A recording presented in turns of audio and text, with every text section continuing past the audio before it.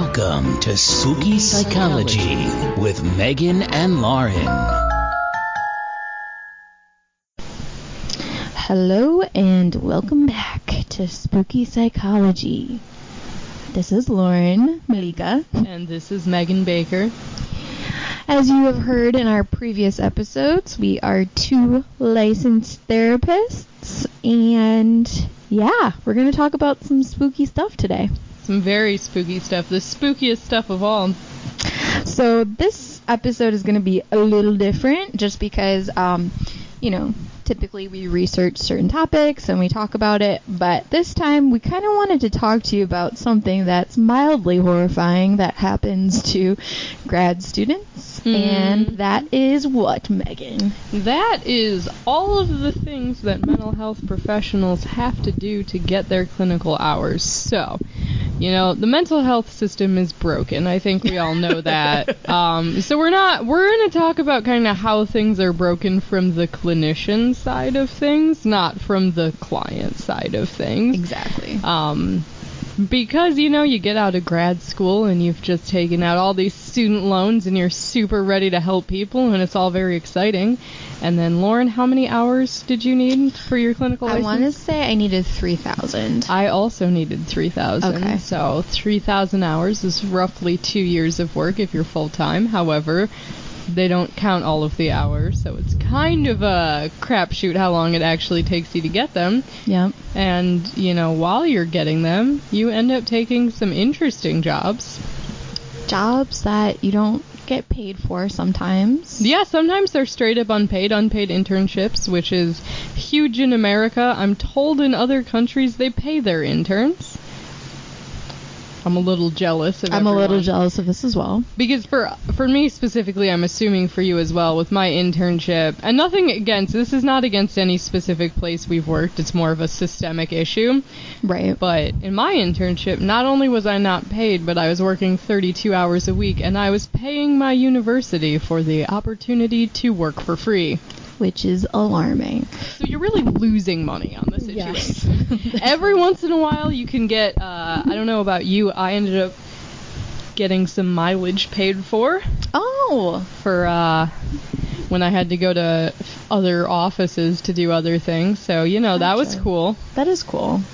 But yeah, so what's horrifying about it, and we definitely encourage you guys, if you want to write in and tell us your horror stories, is that a lot of times, when we have little to no experience in the field, we're starting out, a lot of times we're put into these jobs that are really important, but at the same time, we just don't get paid very well. No. They're positions that we really things weren't listed in the objectives that we ended up doing. Other duties as assigned, which is in every job description and always bites you in the ass. Yes. Because it could be literally anything. It's basically it's in your job to do whatever I decide it's your job to do today. Yep. And the vast majority of bosses are pretty chill about it and Absolutely. don't make you do anything grossly inappropriate. But when you work in nonprofits, yes, it means you're cleaning. There's a lot of cleaning. I didn't anticipate how much cleaning. Painting. I've painted an office before. Have you moved furniture? Absolutely. So much furniture moving, and as a chronically ill woman, I should not be in charge of moving furniture. Stop picking up the furniture. But yeah, so there's a lot of just weird situations that we've been in. We want to just share them with you because they're kind of funny, kind of interesting. And it's like we said, it's a super common thing, at least in America, for us to get experience hours in really weird situations. And often, in a way, I know, I'm sure you'll talk about this, but in jobs that you feel you're not really equipped to be doing. Right. Yeah. And you're often alone. And they're often very important things, things where it's you really need somebody kind of skilled to do this, and I don't know if I'm that person. It should be somebody who knows more than me. Yes. I need an adult. I need an adultier adult.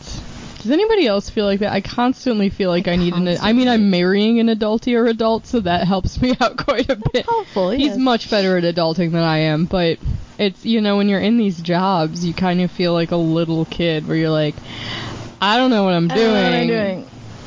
Is the $13 an hour worth this? Right. And that's the alarming thing, and that we'll kind of touch on too, is that, you know, mental health workers, just like in general, we don't get paid very well, but especially at the beginning of our careers. So, you know, our biggest thing that we always tell people is like, you know, you really have to love this, or it's super easy to get burnt out. So we are passionate about what we do. We are, and I also think it's important, you know, if you go into the field, particularly in social work, which I'm a social worker, it's very flexible, which is a good thing. And it's always, you know, I've supervised interns and always told them, like, just because you do a job and you love a job does not mean that you have to do that job forever. I mean, I left a job because of burnout, like really severe burnout, and it's okay. And if you need to do something else. Right now, I'm a licensed clinical social worker, so I have my bachelor's in psychology and I have a master's in social work. And how I got there was actually pretty funny. So I really wanted to get a PhD in clinical psychology. That was my goal for such a long time. I was really, really focused towards it. And social work was kind of my backup, where I was like, well, maybe if this doesn't work out, if I don't get in, I can do social work. And so I did the research. I did everything to kind of set myself up on that one path. And then about 2 months before, grad school applications are due, I pretty much decided, fuck this, and changed to social work. It was a very abrupt decision. It was the best decision I could have made for myself. I think that PhD programs are so intensive. It takes like 7 to 9 years to get a PhD in clinical psychology, and I think just at that time in my life, I didn't have it in me to do that. So I knew what I wanted to do, end goal. I just kind of changed how to get there. So I went to social work, and I love social work. A lot of people don't know what social workers do. They've kind of seen a few types of social workers. There's a lot of us.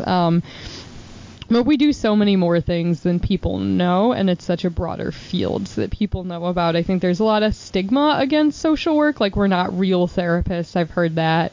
I'm a fully licensed real therapist, everyone. Like, this is for real. I do see clients. I was hired by somebody who does have a PhD in clinical psychology who thinks I'm perfectly capable of being a therapist. So, there's different ways to get there. And so that was kind of mine. It was a very abrupt life decision. And I am so happy that I made it. I think like social work it's interesting, it's broad, and it also has a good like person in environment focus. So it's not just like focusing on this person's brain chemistry and this person's life. It's kind of like how their brain chemistry, how their genetic predispositions are impacted by their environment, because a lot of like we get depressed when things aren't going well. That's kind of a normal human reaction. And so I personally like that focus of how everything else going on is impacting people's mental health and what we can do to work on all of it, not necessarily just them as a person. Like, what are other things they can do too? Yeah, environment's so important. And I think it's great that social work actually takes a look at that. So that's a little bit about how I ended up in social work. Okay. Lauren was there around the time when I completely decided to change my mind. It was a weird time for everyone. It was. And we also were definitely in an environment where they really tried to push us towards PhDs, even though that's something we didn't want to do. Yeah. There was a lot of shame thrust upon us that we didn't decide to do that. But ultimately, I think we both are really happy with our decision. Completely happy. So Lauren, how did you end up in the marriage and family therapy field? Well, so originally, so when I thought I wanted to get into psychology, I really thought like, okay, I want to be a child psychologist. Like, I want to get my PhD. Same. I was like, this is what I want, like, blah, blah, blah. And so, of course, I had, experiences working in a psych lab with you. And then I also had experiences interning at a domestic violence shelter. And although I really loved the research end of things, and I found it all incredibly fascinating, and how you can kind of like use it towards helping people once you figure out what the research means. At the same time, I kind of wanted to be in the front line, so to speak, and feeling like I actually was directly helping people and working with people face to face and all of those things, and that was just really important to me. So I started exploring, like, okay, what is the fastest route to doing that? 'Cause it's not through a PhD program. I like that we both kind of hit that point, and nothing against anybody Not who at does all. research. They're amazing. It's so necessary. It's so necessary. But, like, we just both around the same time were just like, I really want to do this faster. yeah. So What is the fastest route to this? yes. So that's basically when I started exploring it. So I actually I researched people who seemed to be doing essentially what I wanted to do. So at the time, after working at the domestic violence shelter, I realized that I wanted to work with trauma victims and survivors, and I wanted to learn the best way to do that. So I basically like Googled and looked at LinkedIn into people in the area who were working with that type of clientele, and I found somebody who was, oh my god, I forgot Gotham was down there. Let's scare the shit out of me. Gotham's under the table we're recording on, and so she's really still, but sometimes she moves. Starts And if rustling, you're I'm not like, wait. used to her, it's a little unsettling, but she loves under this table. Anywho, so I met with somebody who was an LCPC. I had meant to meet with somebody who was an LCSW, but I think just like logistically it didn't work out. And then I met with somebody who was an LMFT just to get like their different perspectives. And I think what made sense to me and really pulled me in the area of getting my license in marriage and family therapy is that marriage and family therapists really look at things from a systemic perspective, and that really spoke to me at the time and still does today, where I think it's important to learn about people's families, how we're raised, how trauma gets passed down like intergenerationally. I think families work in systems, and I think figuring out where the system is flawed is extremely important to helping things run better. Truthfully, I was never really into working with couples. It brings up a lot of triggers for me. Man. I do though, occasionally. It's not my favorite. Yeah. But I do really enjoy working with families and helping them operate better. So I ended up going to grad school to get my degree in marriage and family therapy, and I think it was the best decision for me. And I think something that honestly gets misinterpreted sometimes with my licensure, just kind of like with social work. Well, it's not the same as social work, but just it's a thing that gets misinterpreted, is people think because I'm a marriage and family therapist that I don't work with people individually, when in reality, like, That's most of who you work with, right? That's most of who I work with. And, I can work with individuals, couples, families, but a lot of times, I do work with individuals. And, I still use my degree to help them understand, certain things about the way they grew up and stuff like that. So, that's a little bit about me. It's so interesting how, like, there's so many different ways to get to being a therapist. It is.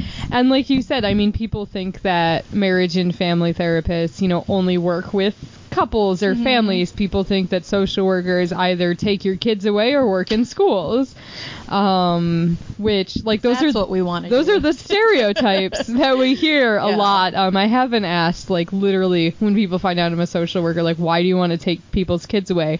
And, like, straight up, I don't want to take anyone's kids away. Like, that's not my job. That No. never has been. And, like, who does? Who's like, you know what would be great? To go in the office today and just ruin some families. Right, like it's so much harder to actually take someone's kids away than people know it is. Exactly. I've definitely worked in that field and seen the process happen, and it's labor intensive and messy, but like I hear that like social workers like want to destroy families, and it's like, no, I want to help people. And like obviously, you know, some kids need to be removed from their home if they're being, you know, sexually and physically abused in the home, then obviously that's not like the best place for them. Right. Safety is the number one priority. Of course, but it's just so interesting, like the different stereotypes. And nothing against you if like that's what you've heard. A lot of people just don't. It's misunderstanding and just misinformation. Like social workers do a lot. Social workers work in hospitals. They do work in schools. They work in therapy practices. They work in. I also work in a weight loss clinic right now. Like social workers can do so many different things. It's a lot more complex of a field.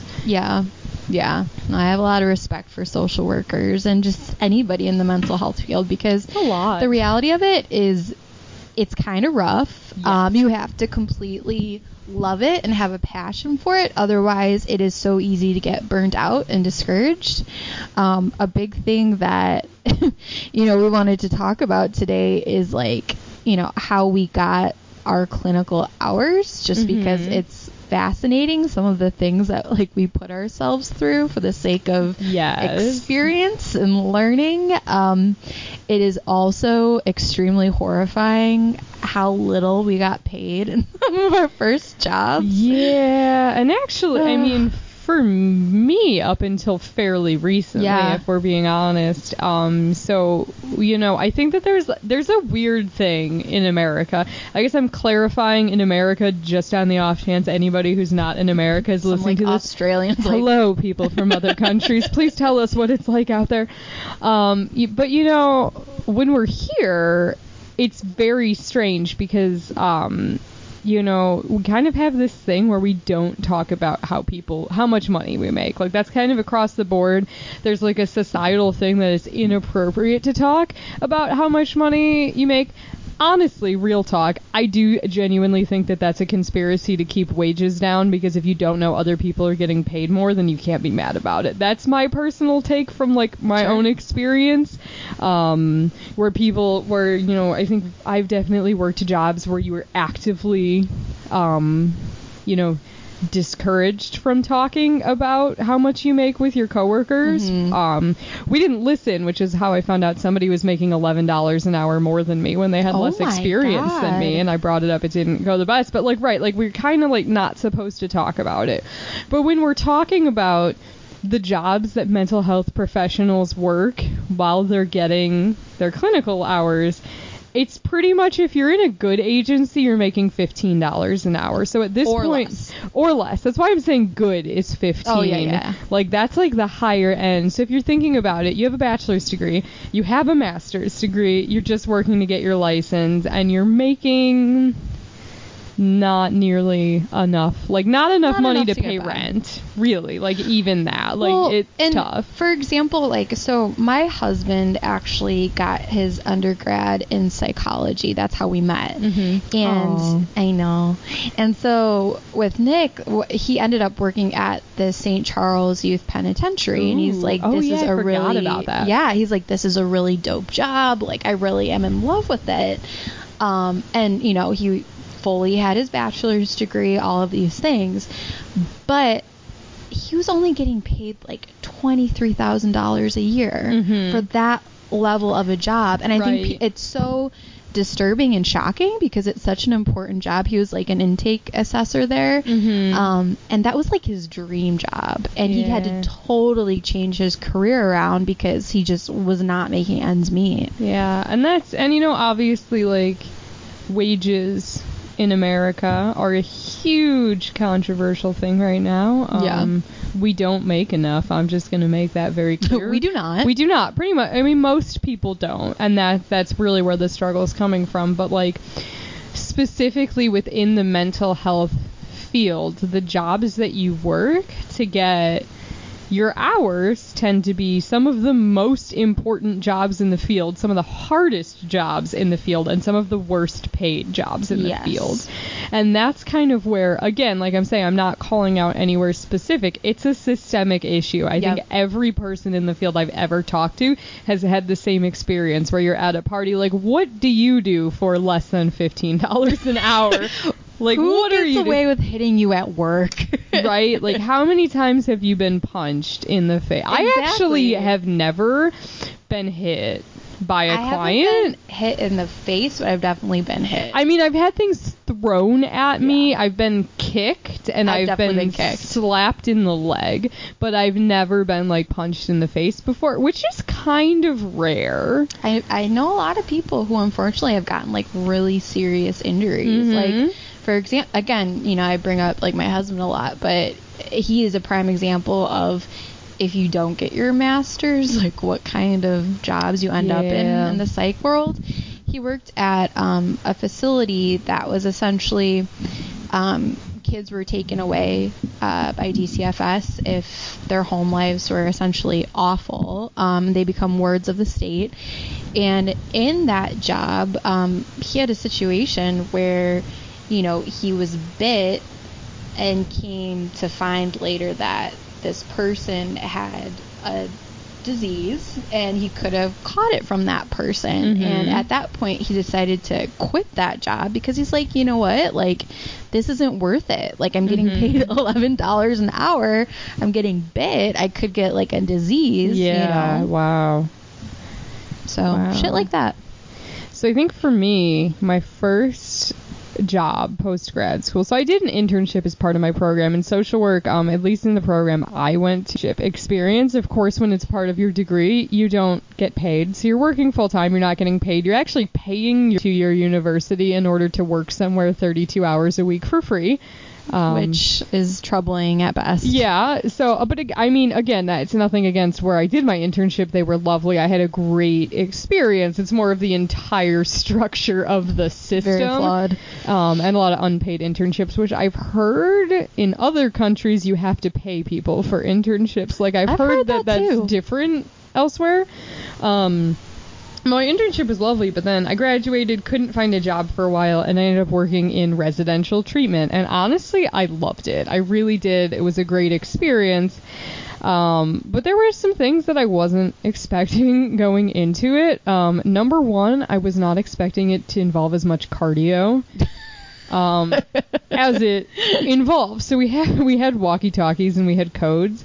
And, I completely... Which sounds like badass at first, like, ooh, I get walkie-talkies. It was like a little kid's dream. Like, I have a super important walkie-talkie. And the walkies were kind of fun, actually. Sometimes residents, like, when they were leaving or on their birthdays, we'd let them, like, say something onto the walkies. Say something crazy. And so, it was that was cool, except for the fact that, like, people would try to run away, which honestly I 100% get why. They're kind of like, in residential treatment, you live there, you're there all the time, a lot of your privileges are revoked. Like, you can't have cell phones or computers, you can't just, like, go take a walk when you want to. A lot of times they don't want to be there. Or they want to get, it's just a lot for people to take. So nothing against anyone who did run away. Like, I have respect for you all on the off chance any of you are listening. Like, that would be weird. It's fine, but, like, I didn't expect for this job, like, $15 an hour to have to, like, literally chase people through the woods to try to get them to come back, and, like, be calling the cops and, like, literally chasing people down. Oh my god. Which happened a lot. Actually, there was one night where 11 people tried to run away, and it was, like, madness, right? Which, was again, there a full moon? I think so. There's truth in that. There really is. Yeah. Ask anybody in the mental health field. But it's, like, stuff like that where, like, it's not bad. It's not on the clients. You're like, I completely get why you want to run away right now. Like, but I get how you're feeling. This also wasn't in the objectives of my job description. I was not aware that I was going to have to run after you this often. And there were, like, other things that are just, like, you don't know when you go into it. Like, did you have any experiences like that where, like, a job was, like, a complete shock of what you were actually doing? I know you had a bit of a woods situation. It's always the woods had a woods people. Situation. So, yeah. So here's my story. So I want to take you back in the day when I was an undergrad. It was a blustery Thursday. It was a blustery Thursday. Just to set the scene. All right, I want to just take you back there. So basically, when you're trying to get into grad school, it's really good to expose yourself to experiences and internships and jobs that will kind of beef up your resume, so to speak. So I definitely was looking for, jobs I could get that, were related to the psych field. And so, of course, I stumbled upon this, I don't know what to call it, this company that essentially had residential facilities, long-term housing for people with schizophrenia. And so back then, I was probably like 21 years old. Yeah, you were young. I was a young baby. That. And you're a tiny, tiny person. Sometimes I forget that I am pretty short. So I'm only 5'3", and not now, but at the time I was probably like 115 pounds. Yeah, you were a tiny, tiny little person. So back then, barely human, doing my thing. Like, just not anyone. Like, I don't feel like you could have beaten many people in a fight back then. No. Like, you did not have the appearance of someone who could like hold their own in dangerous situations. Like, no offense at all. None but, like, taken. It's true. It's like, it's true. Maybe I'll post a picture. Maybe we can post an old picture of ourselves in undergrad. That'd be cute. We have so many cute pictures. But we were tiny people. Anyway, so I was a baby, and so I saw this job, and I was like, oh my god, like, people with schizophrenia, and I totally like misunderstood like the diagnosis. Of course, I watched all the horror movies back then, so I was like, yes, like, I want to work with them, and I'm gonna do some like weird like Clarice Sterling, Hannibal Lecter. Brief note on that movie. I actually just watched it for the first time a couple weeks ago. Are you kidding? I know, right? It's embarrassing. Okay. But like the entire time I was getting so mad because I'm like, why the fuck wouldn't the FBI let like an intern be doing any of this? Like, why is it like out of all of the agents, this one student who has not even completed Quantico is definitely the most qualified person? How accurate is that given our experiences? I mean, I feel like when it's that high level, they would not send an intern there. Like, I feel like when it's like literally catching serial killers, they probably don't trust you with that. So back to my story. I have feelings. I know. I definitely understand. So there's this job, and so like I went to the training. I was all pumped, like learning about schizophrenia. What I didn't understand is that essentially I was going to be working at this long-term housing place in the middle of the woods. There were about 7 residents that lived there, and I would be the only person on staff. So there's me again. I was 5'3", about 115, and 7 people with schizophrenia who may or may not appropriately take their medication. And so this is like how horror movies start. This is like the setup.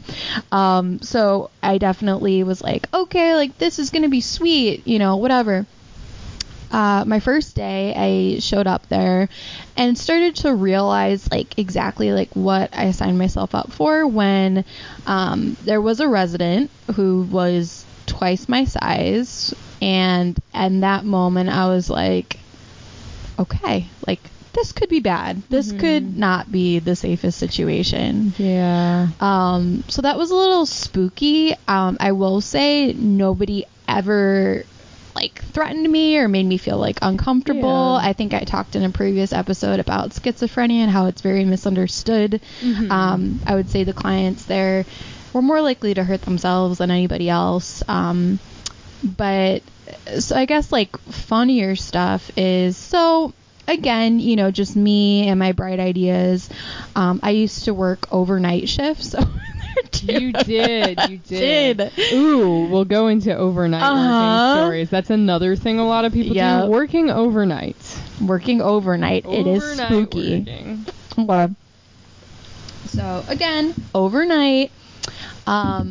So it was one of those things where, like, obviously it would be like extremely late and you weren't supposed to be sleeping, so you'd be like kind of like half awake, like reading or catching up on notes. You know, I was getting ready to take like the GRE, so I'm sure I was like studying for that. And the problem is sometimes people with schizophrenia, you know, they have delusions, they see and hear things. So your girl was like at 3 a.m. in the living room, again, in the middle of the woods. Everybody in the house is sleeping. And sometimes people would come up to me and be like, yeah, Lauren, like, you know, there's like dead, like bloody people walking around in my room. And at the time, I was so like freaked out just because it was like the middle of the night and I was so young, and I was just like, you know, there's probably not, like, let's talk about it in the morning, like go to bed. I was so freaked out. And then I feel so terrible about this. So like, I remember when I first started working there, some residents would like come up to me and they would tell me like, Lauren, like there's turkeys in the backyard. And I was just like, okay, you know, like in my head I was like, oh, like they're being like delusional, like they're seeing things. Plot twist, there were turkeys in the backyard. You know, I think like you said, like schizophrenia is so misunderstood, and obviously like you were probably the safest person there, but just think about, like, honestly, that's such a safety concern for the residents to only have one person there. Like, if who, you know, never worked with this clientele before, right? Like, and not that you weren't capable of handling something, I probably like, wasn't, if it happened, but still, it's, you know, these people need extra help, you know, and to fully understand what's happening. Yeah, it can be unpredictable. So even just like sometimes, you know, the jobs that we work end up being kind of dangerous situations. So do you mind if I share my working overnight Not experience? at all. The only other thing that I'll say that was surprising about mine is I had to help with medication management and making sure they took their meds. And that was like a thing for me where I was like, I don't feel qualified to do this. Yeah. It was a weird That is really thing, weird. But that was the last part. Okay.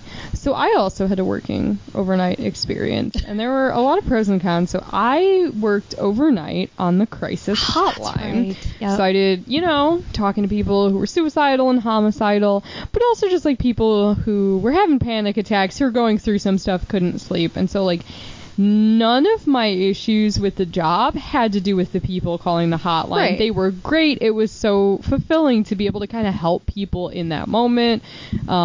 Misconception a lot of people have: if you call the suicide hotline, they will not automatically call the police on you. Oh, that's a good thing to mention. Just to throw it out there, like I definitely did sometimes, not very often though. Right. But I was working overnight in an abandoned hospital. Oh my god.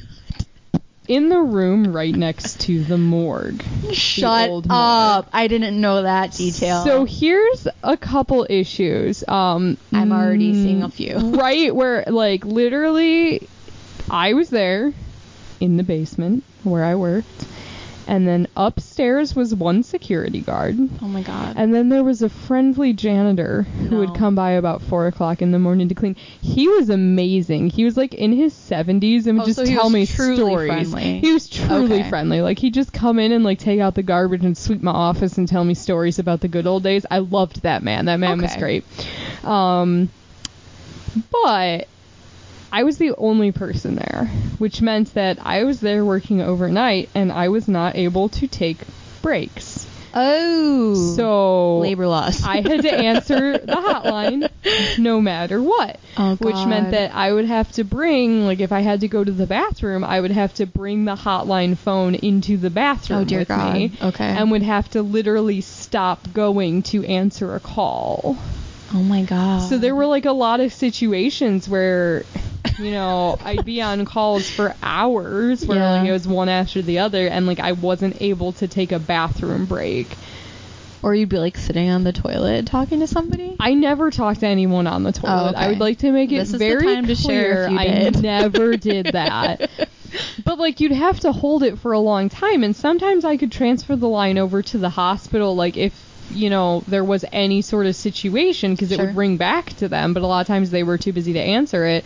And so there were some concerns there. Another thing I would like to clarify, so me alone, abandoned mental hospital. I did used to have a mental health unit. It's not anymore. So it's an abandoned hospital. Just had like office spaces, but I was overnight. I was told that nobody else was there. And then I was told that I was in the room right next to the morgue. Great. And then one day... Stop. I'm so nervous. I just heard a loud, like, in pain moaning. Shut the fuck up. Oh my god. All night. And I was terrified because, again, I was explicitly told there was no one else in the building. Oh my god. So I'm like in an abandoned hospital next to the old school morgue, hearing moaning, and I'm like, great, I'm gonna die tonight. Like, perfect. I'm like texting my now fiance. I'm like, there are ghosts here. I am terrified. It was very emotional for me. So I finally like called, and I was like, I keep hearing noises, like people are screaming and there's moaning, and I don't know what's happening. And my coworker goes, oh, it's probably just all of the people in the hospice that's literally right down the hall from your office. So nobody told me there was a fully functional hospice in like the part of the building like through these doors. Which like would have been good for me to know, because I'm like answering calls and like I'm able to keep it together, but like I also feel like I'm surrounded by ghosts, which is a little bit spooky. Yeah. It was just people in the hospice, which is it's sad and horrifying in its own way, because it's just like, oh, that's just people in horrific pain screaming. Great. Still terrifying. Not much better. But yeah, it was kind of a weird situation, like not. And I mean, there were some nights where nobody called, so I just kind of sat around and watched, those are good nights, TV or whatever, or just did filing. But like there were nights where I wouldn't like be able to take a breather for like 3 or 4 hours. And again, like, you do it for the clients, you do it for the people, you do it to help people, but there is some concern there of like, having to put people on hold when they're calling a hotline and having to do all of these things. A lot of them weren't suicidal. Like, you'd have to triage and everything. Sure. But just like only having one person overnight, which I get, but at the same time, and eventually they moved me into a hospital, so there were other people there, so I was like able to like go to the bathroom and give somebody else the phone. I was able to do it. So the issue did get fixed.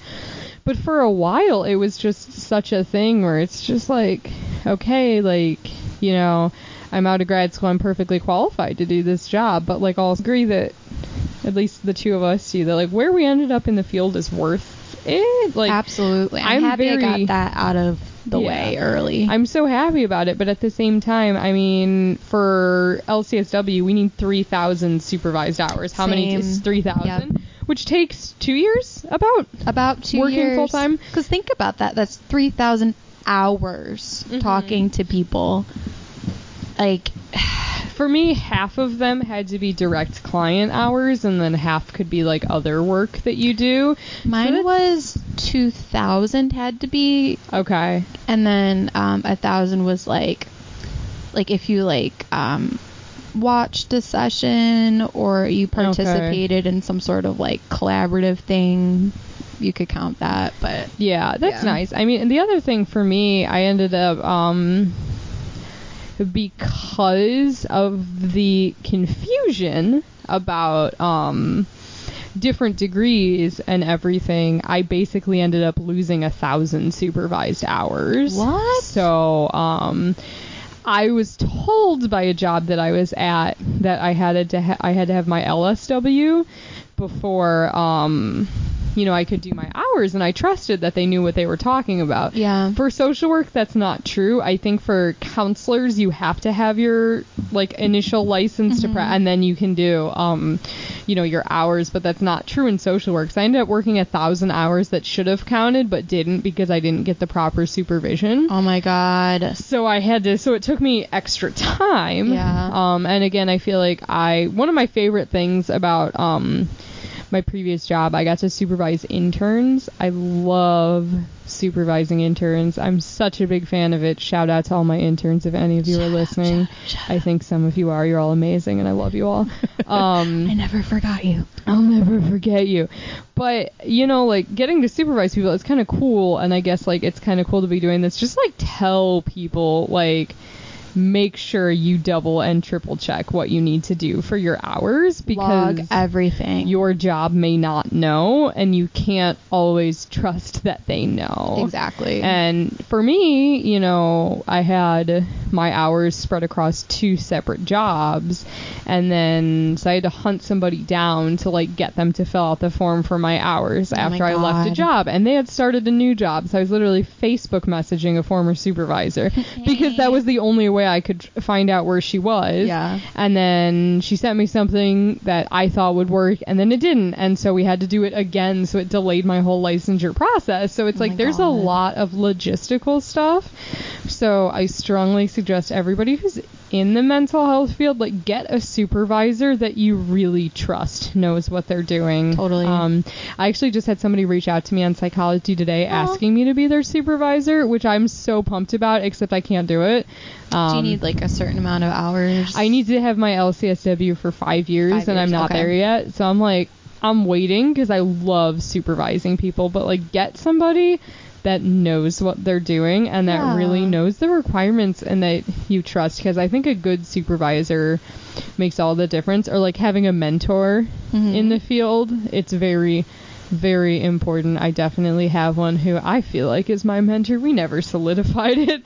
It wasn't a straight out thing. Tell me about your mentor. So she was she may not consider it it's a legit thing, but she was the person that I talked to when I was deciding if I wanted to be an LMFT. At the time, she had just graduated grad school. And just earlier this year, she had a CEU training for trauma that I ended up going to. And I was just yo, you probably don't remember me, but you made a huge impact in my life. Aww. And so I've kept up with her and we'll connect every so often, but she's really cool, and definitely look up to her. Yeah, that's awesome. Mine was actually my internship supervisor. Aww. We got very close. She is just an amazing woman. I really admire her. And I actually I got to see her at a training. She was running a training at a conference that I was at, and I got to see her, and it was just super cool to catch up. But she was great, and I think she really set me off on a good path. She called me out on my shit a little bit, which I really needed at the time. Yeah. And so she was just amazing. And just, I think that helps so much. Not that, she supervised me past my internship at all, but it was just she explained things to me really, really well. A truthful way. About, what I had to do from that point in time. And that was just so helpful. Yeah. Kind of in terms of my next steps. Obviously there were issues with my licensure, which went a while. Nothing with me. It's not I, shouldn't have gotten my license or anything. It was all just some misinformation about how to get hours. Got it. But it's hard. It's hard starting out in this field, and there's a lot of good things too. And again, it's just, I think these experiences, if you talk to anybody in the mental health field, every time I ever had, people have reported pretty similar experiences to ours. We all have our horror stories where it's just jobs that, there were safety concerns, jobs where there were financial concerns, jobs where employees... Ethical concerns where, employees weren't treated well. And that's not everywhere. There are wonderful jobs. Totally. In the mental health field. I think we both have lucked into a wonderful job together. Thank God, yeah. Which is a huge relief. We're very supportive she's just the nicest human being. She is the greatest person. She's We're so very nice lucky. and like so supportive too, where it's just, where I know we can flourish, because we're in a supportive environment. And like when we told her we were doing this, she's just like, I'm so happy you guys are just doing what you love and it's amazing. And she was so just like, yeah, great, cool, like let's talk about serial killers, you do you, like, which I think is so different. And it so is. And I think it's probably the same in every field, right? Like your first jobs are not what you're gonna do forever. They're typically underpaid in every field, I think, except for like some engineering and IT jobs tend to go pretty well right off the bat. Right. Yeah. Good for you if you're in that. Like, we're happy for you. And this is not like, we're not trying to make anybody like feel bad. No, we were talking about it. We're just like, it's kind of funny, like some of like our earlier stuff, like these early horror stories. I mean, even things like things I wasn't told about jobs before I started. Like, I'm just thinking about this, but like back in residential treatment, nobody told me I had to bathroom monitor people. Like, nobody told me that I would have to check toilets after people went to make sure that they weren't engaging in eating disorder behaviors. Like, I wasn't told I would be looking at poop a lot. I'm not upset at anybody whose poop I had to look at. It wasn't their fault. Like, it wasn't like that. But it's just like things you're not told where you're like, I've got this master's degree. Like, I'm going to go in this field and like it's going to be great. And like residential treatment, you're like, I'm going to get to like change these women's lives. And you do, but you're also chasing after them when they have a moment and try to run away. And you're also like looking at their poop. Right. Which is like kind of I have a story. It's kind of interesting. So in grad school, I don't know if it was like this for you, but for me, part of our hours, like experience hours, were watching like other people's sessions before we ever got to see clients. So we were observing sessions. So we would observe and take notes and basically like learn from what we were seeing. So we would follow certain clients or families, whoever we were watching. I remember at the time there was a family that I was observing, and I had been observing them probably for like a few months, and then meanwhile, like I ended up getting like this like bump like on my boob that I had to get removed. Oh yeah, I remember that. Do you remember that? Yeah, I do. So like I went to like go get that done like with my friend Mary. They had to do like a little biopsy where they like suck it up basically, and everything was totally fine, non-cancerous, whatever. But of course, I'm like sitting there like topless, and of course the nurse who comes in is the mom from the family I was observing, and she had no idea who I was because we would use two-way mirrors, so she didn't know like who was observing her, so she didn't know that I knew a lot about her, and obviously I'm not going to use that opportunity while my tits are out to be like, hey, how are things going? Like, it's such a weird thing because, like, obviously we can't have dual relationships with any clients, but, like, you also have to, like, wonder sometimes. I've actually never run into a client outside of work before. I feel like now that I've said that, it's gonna start happening. And we always tell clients, this is like the general spiel that like we will not say hi to you. It's not that we don't like you, it's just that like people might know we're therapists, so we will never come up to you and approach you. We don't know if your family knows you're in therapy. We don't know anything like that. You're more than welcome to come up and say hi to us if you want to. If you're like with your mom and you're like, hey mom, this is my therapist, like we'll say hi. We won't, like, we can't confirm or deny it. We're not going to be like, yes, I am. How you know us. There's none of that. If you want to come say hi, no big deal. I think kids are more likely to than adults sometimes because they see you and they're like, Miss Megan, what's up? Again, it's never happened. What are you doing here? But like I have to explain that to kids too, where it's like, it's not that I don't like you, it's not that I don't want to say hi, it's just that like you have confidentiality and it's up to you, so you can come say hi to me, but I won't come say hi to you. But then there's also certain situations where it's like, how do you know that they would be your nurse though? And obviously in that situation she didn't know you, which would be so uncomfortable. I had no idea. But like, I know I'm at the doctor a lot, not to brag, so I know most of the nurses, but like, there's no way of knowing for sure that like they wouldn't hire someone that's a client or a client's Right. family member, and you could be in a vulnerable situation like that where they like just come in and you don't know they're there, and it's like, oh, hello. Thank you for assisting in my medical needs. Right. And so there's a lot of like, I know some therapists like won't go to restaurants that their clients work at if they know about it. Yeah, I tried to avoid that, or at least like talk to them about it beforehand. Like let them know.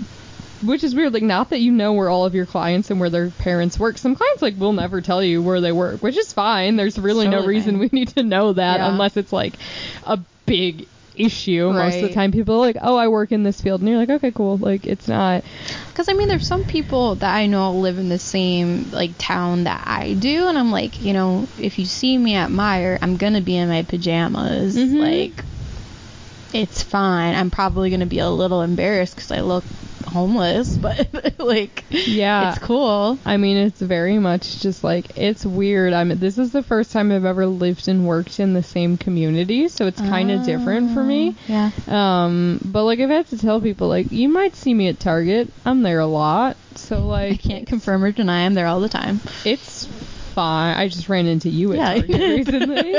But it's you know, it's kind of a weird thing where like, there are those times, and luckily it's never come up for me before. Like I said, now that I put it out there, I'm gonna like run into 5 clients tomorrow. Like, oh hey, I'm just here.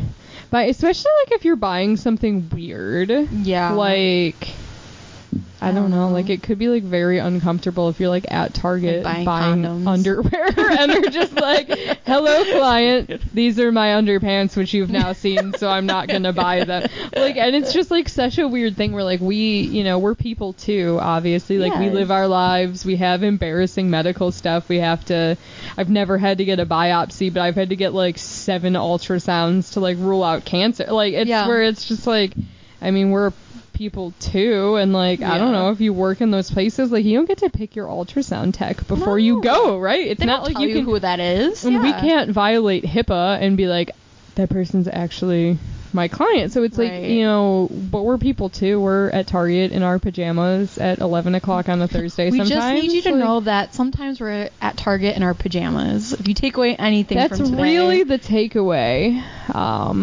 Actually, I don't really wear my pajamas outside of the house very much. My sweatpants and pajamas are interchangeable. Oh, that's fair. I do wear sweatpants. Yeah. I think that, again, chronically ill people love sweatpants. Like, not to stereotype, but I love sweatpants. I love me some sweatpants. So it's like being comfy. I mean, it's such a weird thing, and so, you know, I think we just kind of wanted to share, particularly with other mental health professionals, but just like a little bit about what the early stages in the field are like. And it's all horrifying. And maybe what needs to be reformed. Yeah. You know, we're not going to like go storm the Capitol and try to like, maybe one day, not right now. We have autoimmune disorders. We don't have the energy. Actually, I don't have an autoimmune disorder. Oh, you don't? I do not. What is it technically? Nobody knows. Okay. It really depends on who you ask, and actually my diagnosis is very confusing right now, because I got a new diagnosis that is often like, a lot of people with my new diagnosis are misdiagnosed with my original one. Ooh. So right now it's very unclear if I have both disorders or if I only have one. They're basically indistinguishable, and we can't really do anything about either of them. Like, I could go fight for some genetic testing, because there's another disorder that's more severe that it could be, but the type that I would have is not like the dangerous type of it at all. So basically it's not gonna kill me, and there's nothing anybody can do about it. So like, that makes life exciting. There's right? not much of like a rush to figure it out, but I do have mine is actually immunodeficient. So my immune system isn't like, when you have autoimmune, your immune system is too strong and it's attacking your body. My immune system just does jack shit. Got it. That's why I'm sick all the time. I have horrible allergies. So it appears new research suggests that it's immunodeficient, but basically my body sucks and I'm tired all the time. Same. For the last like 15 years for me. It's a long time. Yeah. But sweatpants help. Target helps. My illness is almost old enough to drive. Oh my god. I'm going to have a birthday party for it. Like, Don't drive anywhere. That is horrifying. Anyway. That was a weird tangent. Anyway, We're real people, too. we're real people. That's what we came here to say. And do you have more horror stories? Is that all you have to share? I mean, today? I think that there's just some stuff that, you know, obviously I can't talk about For because HIPAA. again, I respect my clients. I mean, even though like technically if it's not identifying, it's not like really HIPAA, but it's also just like it's their business. I don't want to share anybody's Totally. business like without their consent. I don't want it to be a thing. But, you know, I really just like again want to stress this is a systemic issue. Yep. If anybody listening happens to be any of our clients at the previous jobs, We'll this never has talk about nothing you. to do with you. Yeah. This has even like, because obviously like sometimes in those early jobs, especially in residential treatment, people have behaviors that are difficult to manage Yeah. and difficult to deal with. And like we never hold that against you. No, it's not no, your no. fault. And we completely get it. Just like when people get hit, we understand. I used to work at a special needs school in high school. Somebody straight up tried to drown me. That's not her fault. It's not a Right. big deal. I was fine. Like, I get it. It's Yeah. beyond your control. And it's like that with most clients. Like, it's just like, we get it.